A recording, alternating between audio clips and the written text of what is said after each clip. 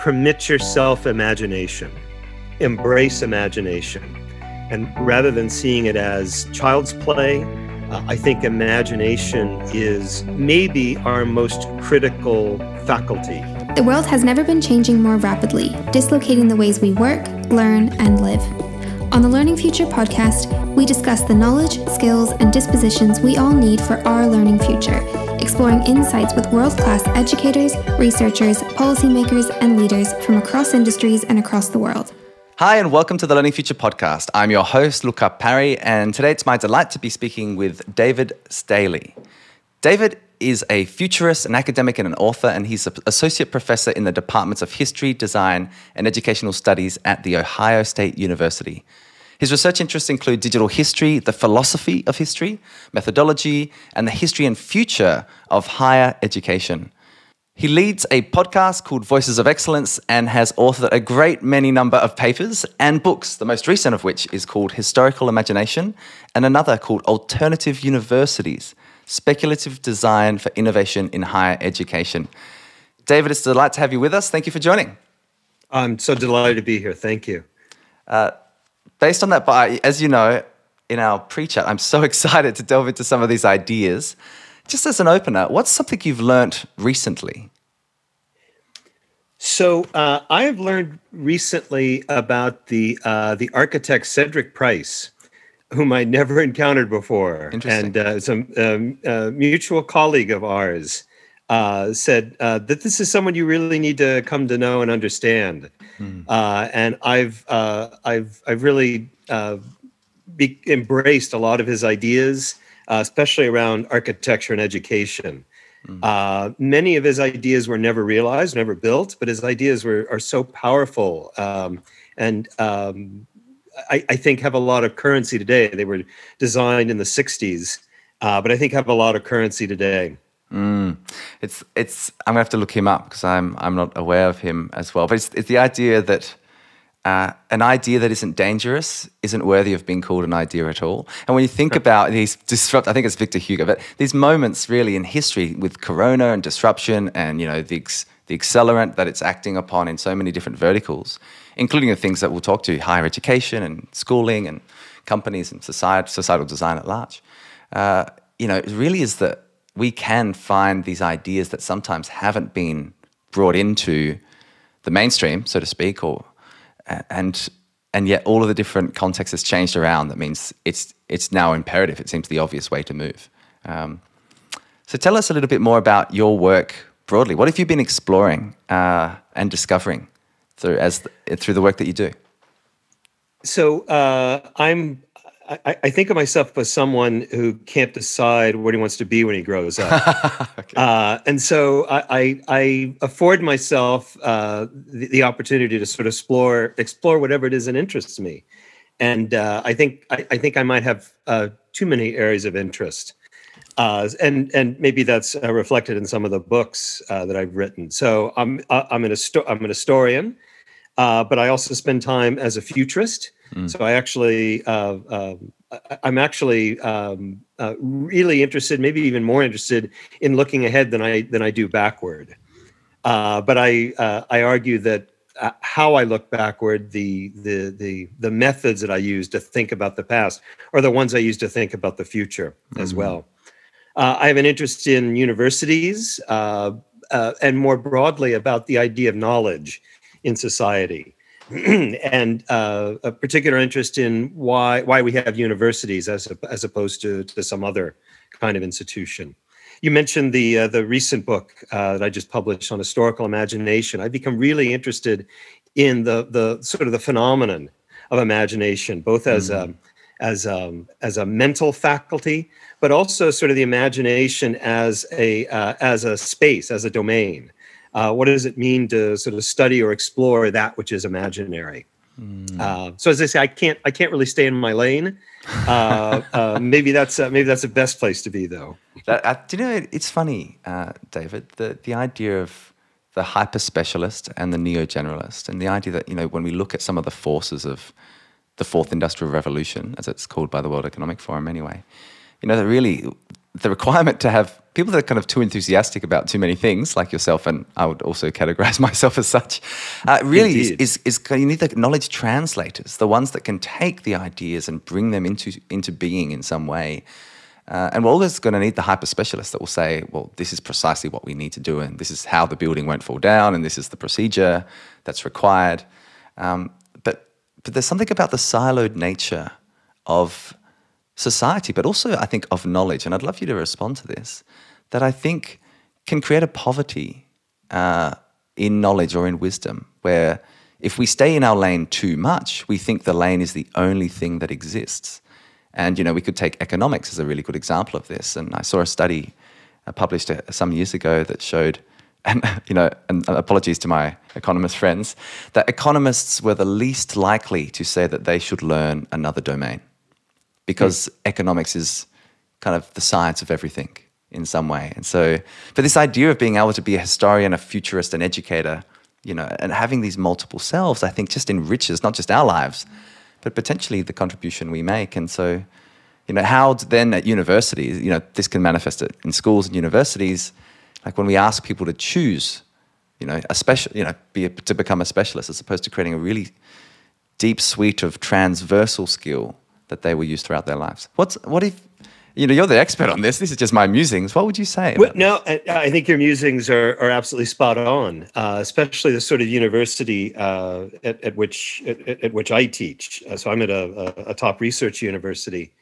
We're expected to be specialists, hyper specialists, and in fact, one of the things that I found through my podcast, I interview a lot of my colleagues in the arts and sciences, is that there's a lot of institutional roadblocks to the people that are the near generalists, as you describe, or polymaths. It's almost as if the institutions of the university, and I would argue the institutions of our society, sort of mitigate against the neo-generalist, against the polymath.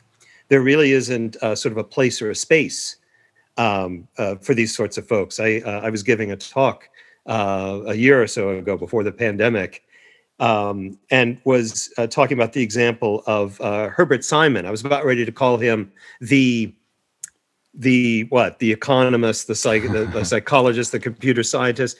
There are so many ways that we could describe someone like Herbert Simon, but he sort of defies classification. This is someone who's won a Nobel Prize in economics, but is also one of the fathers of artificial intelligence. Contributed to work in organizational behavior. And what I told the audience is, if he were at a modern university, if he were at my university, which department would he be in? I mean, it makes no sense to try to place a mind like that in one department. I think that our schools in particular can and should be cultivating more neo-generalists, more polymaths. And I think we also need to build institutions in our society that welcome the polymath, that welcome the neo-generalist. Gosh, that's so interesting. Well, let's go to your work in universities, and then let's circle around from there. Why do we have the universities we currently have, and the model, the kind of education model more broadly? And where might we need to go from here, in your view? Boy, how much time do we have? Why do we have the universities that we do? About 20 minutes. Well, so in the first instance, I have to say that we need to be clear that it is universities plural. Yeah. I know it's the reality in this country, but then when you sort of take the globe, there are many different sort of varieties of universities. We see that certainly here in this country, but I think even the distinctions between universities in Europe, universities in Australia, I think we can point to some significant differences. Having said that, I think that over the last, say, 30, 40 years, we've watched universities, especially sort of at the higher end, right, or the top of the league tables. There's been sort of a convergence toward one ideal of what the university is supposed to be. I mean, that's how we That's how we strive to be at the top of the Times higher education the QS surveys. rankings, or Exactly. And that, I think, has been to our detriment, because I think that it has led to a kind of homogenization, a homogenization, at least of our idea of what a university can be. And I think if you study the history of higher education, as I do, you become enamored, I think, with the great variety of institutions and institutional purposes of higher education. And so I think that what is needed right now, especially, are new ideas about what universities can be that don't necessarily follow the model that has emerged in the last 40 years or so. When we think about renewed design principles based on that, what do you think those design principles might be? So, variation within an institution versus variation between institutions is something that you could explore. But, the call for innovation in higher education, and frankly, all these verticals like e-commerce, which is such an obvious one, that experienced a decade of growth in 8 weeks. There's been these transformations happening around us. We just haven't noticed them because we're all so overwhelmed by what's going on at the moment. What do you think the big, not just opportunity is for higher education, but probably the imperative? So there were those before the pandemic, before all of our professional lives moved on to Zoom. There were those that were saying that higher education, the university, is inevitably moving online. And, we've been saying some version of that for at least 20 years or so. Yeah. That's been the mantra. And one of the first things that was stated was, well, this is the moment. This was it. This demonstrated how it is now inevitable and irrevocable that this is where higher education is moving. I'm not necessarily in that camp. I'm not convinced that that higher education's future is online delivery, with a caveat, and the caveat is this: or it will not be the sort of online delivery that many people think it will be. Right. One of the things that I have learned over the last year of teaching my classes online is that I have had greater opportunity to teach one-on-one, to do, in a sense, what you and I are doing right now over Zoom. And I have found more and more occasions to do this. And I have long held, and I've been an educator now for nearly 30 years. I've long held that the best form of teaching and learning, the best form of education, is that which occurs one-on-one. Mm-hmm. As you add more sort of students to that ratio, I think the quality of the experience and the quality of the learning is diminished. So, I can teach a seminar with a dozen students, but when I teach a class of, say, over 100 students, I think that the nature and the quality of that experience is very different. I think our expectations about online is that, well, we'll be able to teach more and more students. One professor can teach, hundreds, thousands, maybe thousands of students.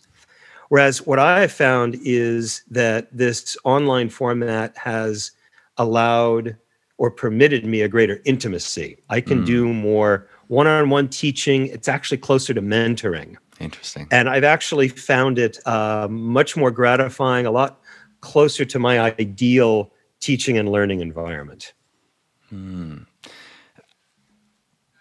What do you think then? Because part of that's kind of the pedagogical or the andragogical approach, right? And how that will shift.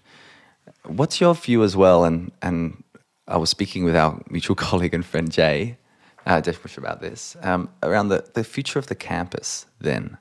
Because, when you think about the physical environment as part of the experience of going to a university or going to a school, or, of course, indeed going to work in a company or an organization or in government, what do you think the changing design principles might be there? I think that when we come back to campuses in great numbers, having been away for a year or so, we are going to come to appreciate the campus and the physical environment in a way that we sort of maybe took for granted before our lockdowns, before our various lockdowns around the planet. And so, and I know that's certainly been my case. I'm now more articulate, I think, about the things that I missed about the campus.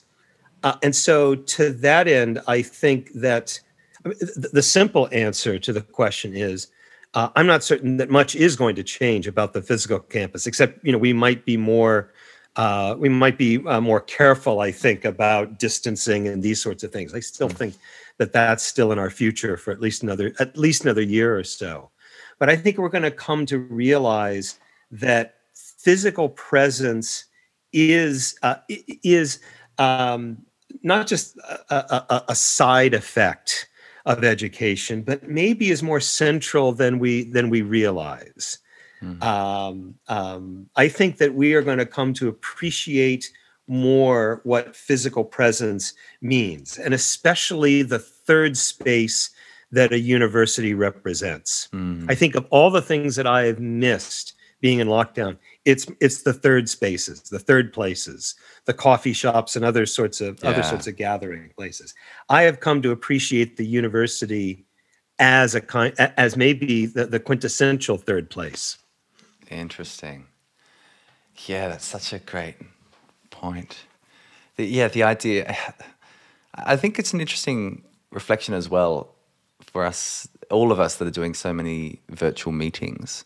It's kind of the idea of the strong links and the loose links.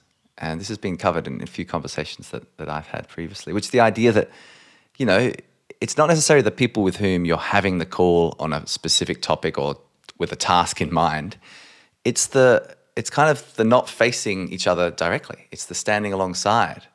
It's kind of just, waiting for the lift, and having chats with people that actually you're not all that familiar with necessarily, and actually without intention. The idea that just seeing holding the space for emergence, for example, if we use the language of complexity, which I think is what spaces do so powerfully, and what a great educational experience also is. It's not just what's being said, it's what's not being said, and how you feel as being part of a collective in some settings. So that's a really, Do you think that do you think that, for example, the hybrid, or let's not say hybrid, let's say blended, is just a new reality now for universities, that we'll leverage these tools more than we have before, but leverage them in a way that makes more sense, for example? Well, I think it depends on how we leverage. So just to take the example of the conversation you and I are having right now. We are literally on opposite sides of the planet, and we're able to enjoy this conversation. It, of course, would be better in a coffee shop someplace, and maybe that will happen. I assume that will happen someday.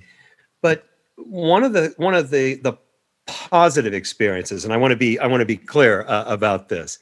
I've been trying to see sort of silver linings in the past year. One of the positive experiences I've had is that I have connected with more and more people around the globe than I ordinarily would have. I mean, ordinarily I would have had to fly to a conference or to fly to Adelaide to have this sort of experience, which is, of course, it's a wonderful perk, I think, about being an academic. But it also comes with other sorts of challenges, environmental among them. And I've actually had more international connections in the last year than I've had, say, in the previous 10 years before that. And I wonder if this isn't going to be a feature of what we mean by hybrid learning.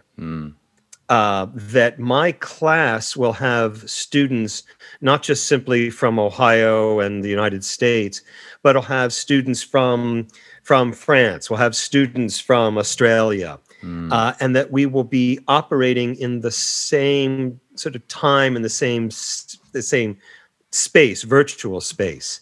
I think a kind of global education facilitated by Zoom or some other sort of technology would be a wonderful outcome of an otherwise really sort of tragic year. Yeah, that's a very good point. It's a really good point.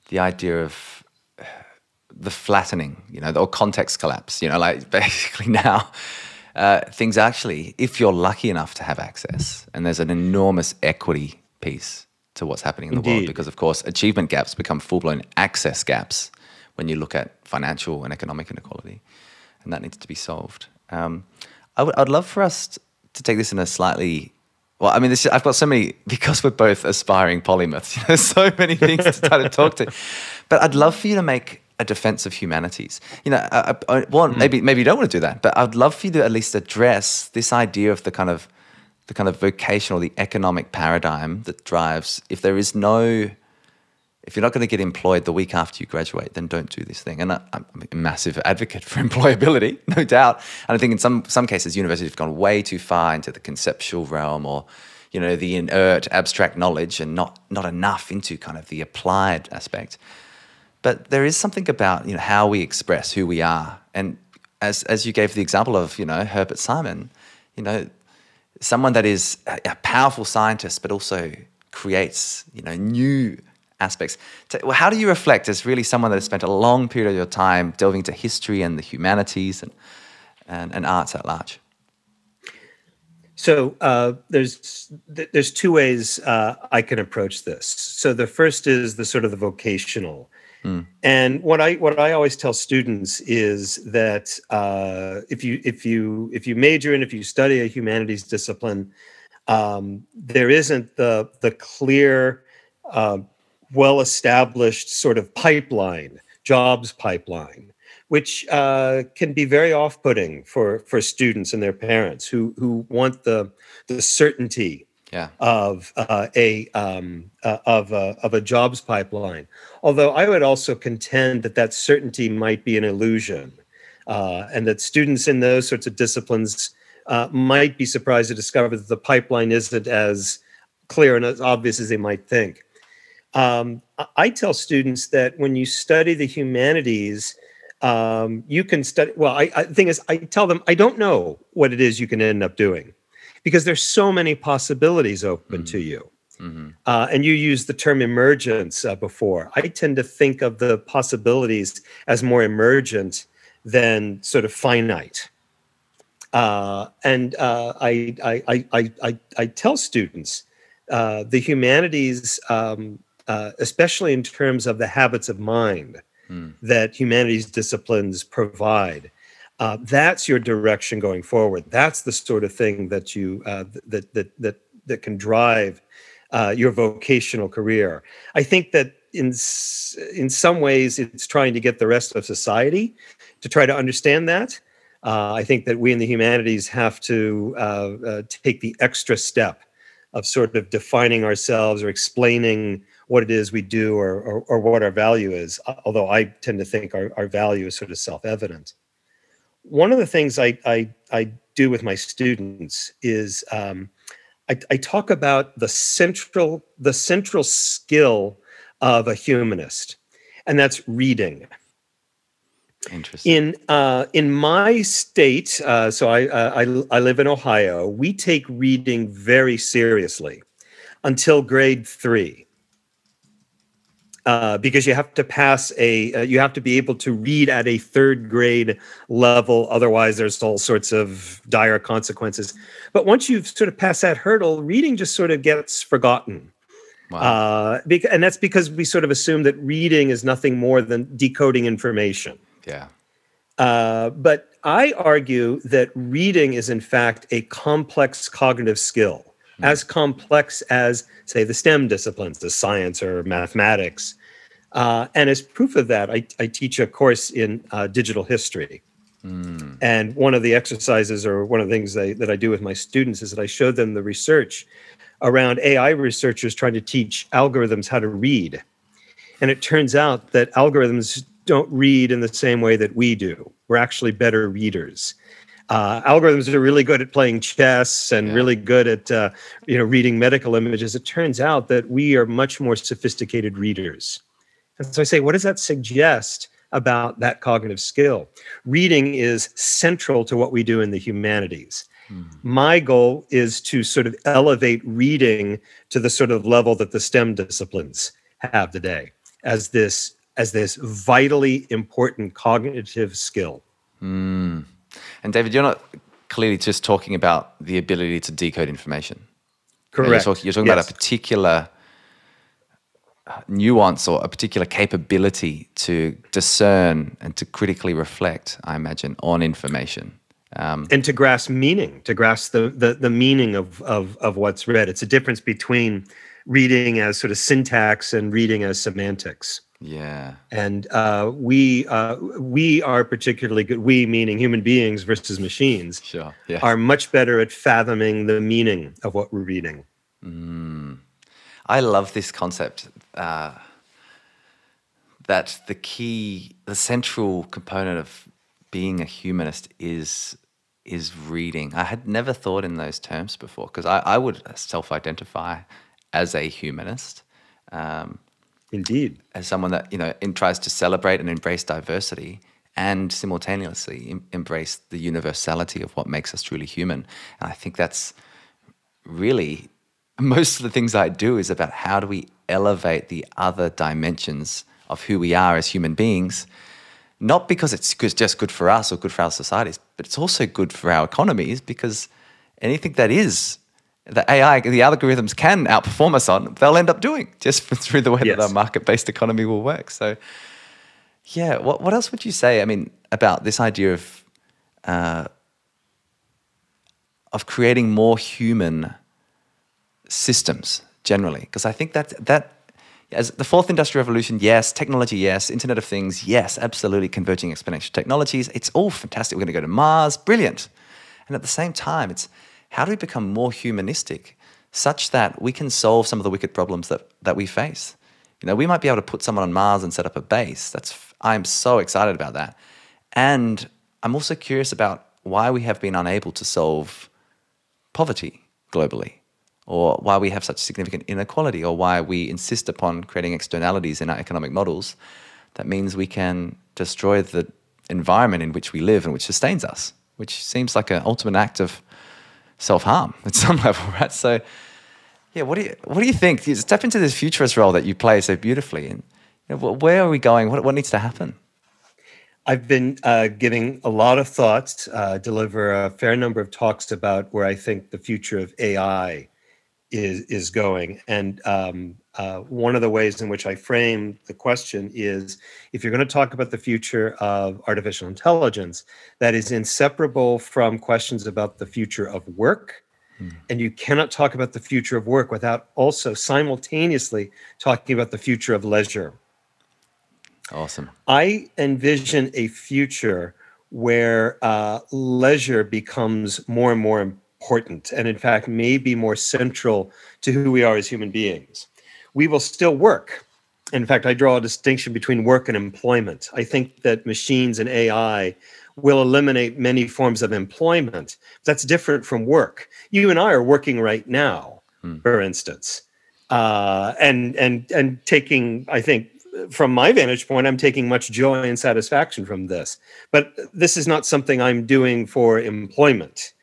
I feel, and we've seen this in some of the early UBI, Universal Basic Income experiments, that even under conditions of UBI, people still feel the need to work, because I think that's a basic human impulse. And I think that one of the things that we're going to discover is that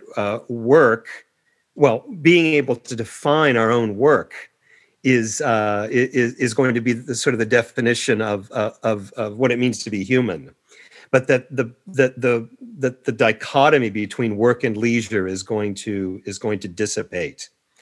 We are going to redefine what we mean by work, and it's going to look more and more like what we think of today as leisure. Oh, this is because Bertrand Russell comes to mind, when you think about, when you talk about leisure. And even Jules Verne and others, the whole idea that technology will enable us to live a life of leisure. And what it's actually created for us is this kind of life of ultimate optimization and increased stress and constant connectivity that actually doesn't necessarily enable us to slow down and to presence who we are and to really have the choices that we might make. We work more than, not more than we ever have because, pre-union movements, pre the 8-hour workday, there was some 70, 80-hour weeks going on. But a lot of people would say that's their life right now. Yes. So I think that's just a really interesting. How do we get there? What kind of mental model shift do we need, Dave, to get there? Well, let's not think of, and therefore let's not enact automation as a threat. I think that's the way it, and I think with good reason, it's the way that we talk about automation today, because we are so dependent upon employment. Our society, in as much as technologists are every day advancing the frontiers of AI and the potential for automation, we're just simply not a society or a political economy that is set up for an automation economy. It could be quite disastrous, frankly. So in parallel with the development of the tools of automation has to be a society and culture and a civic society that is oriented toward automation. I had a dear colleague years ago when I was starting off as an educator. I was teaching a course in science technology studies. And he's someone whose counsel I welcomed. And he said to me once, in the future, education will be preparing us for unemployment. And I thought he was completely off his rocker. I thought that notion now resonates so much with me today. To educate people for unemployment. In other words, where unemployment is not the end of our lives or the purpose of education, but something else, something that's not employment. Well, what's that something else? That opens up a space for people like you and me to dream and to devise all sorts of, I think, wonderful alternatives. Oh, I'm trying to. There's a Greek philosopher that wrote something like the true purpose of education is to enable us to know what to do with our free time. It's this idea of when we actually have choice. Is this just too optimistic, David? Do you think? I'm an optimist. I put it on the table, but is this just or is it just a bit techno-optimistic as well, which is saying tech will save us? How do we?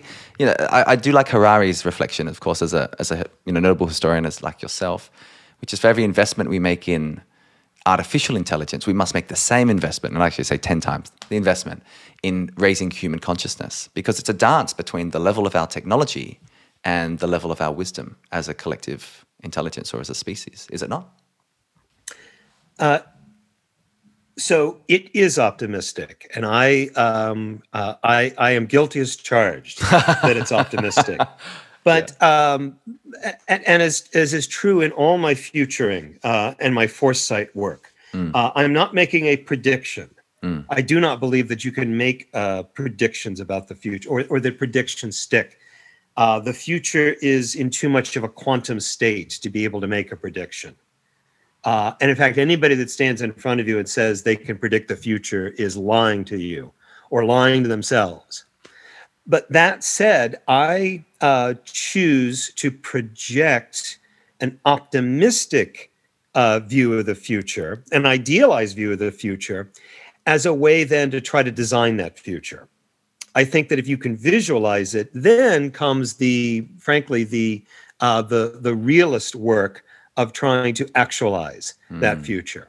And so while I'm optimistic, and while I have an optimistic vision of the future, I am also not naive enough that I don't see how challenging that will be. So when I talk about our society needs to be reorganized for such a society, that is not an easy lift. That is that takes a dramatic that takes a dramatic change in political will.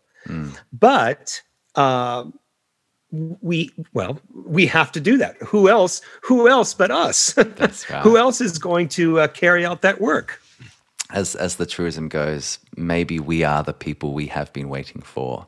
The idea that ultimately we have the responsibility and that we have the agency, and yet there's it. Yeah, and if we take that view, then the future will be what we make it. And I think there's so much externalizing for a whole range of reasons. And many of these reasons I continue to try to discover as part of psychology, whatever, But how do we become highly agentic and project a positive future, and then bring that into being? And I think that idea is. I'm really interested in complexity theory at the moment, David, as you can imagine, right?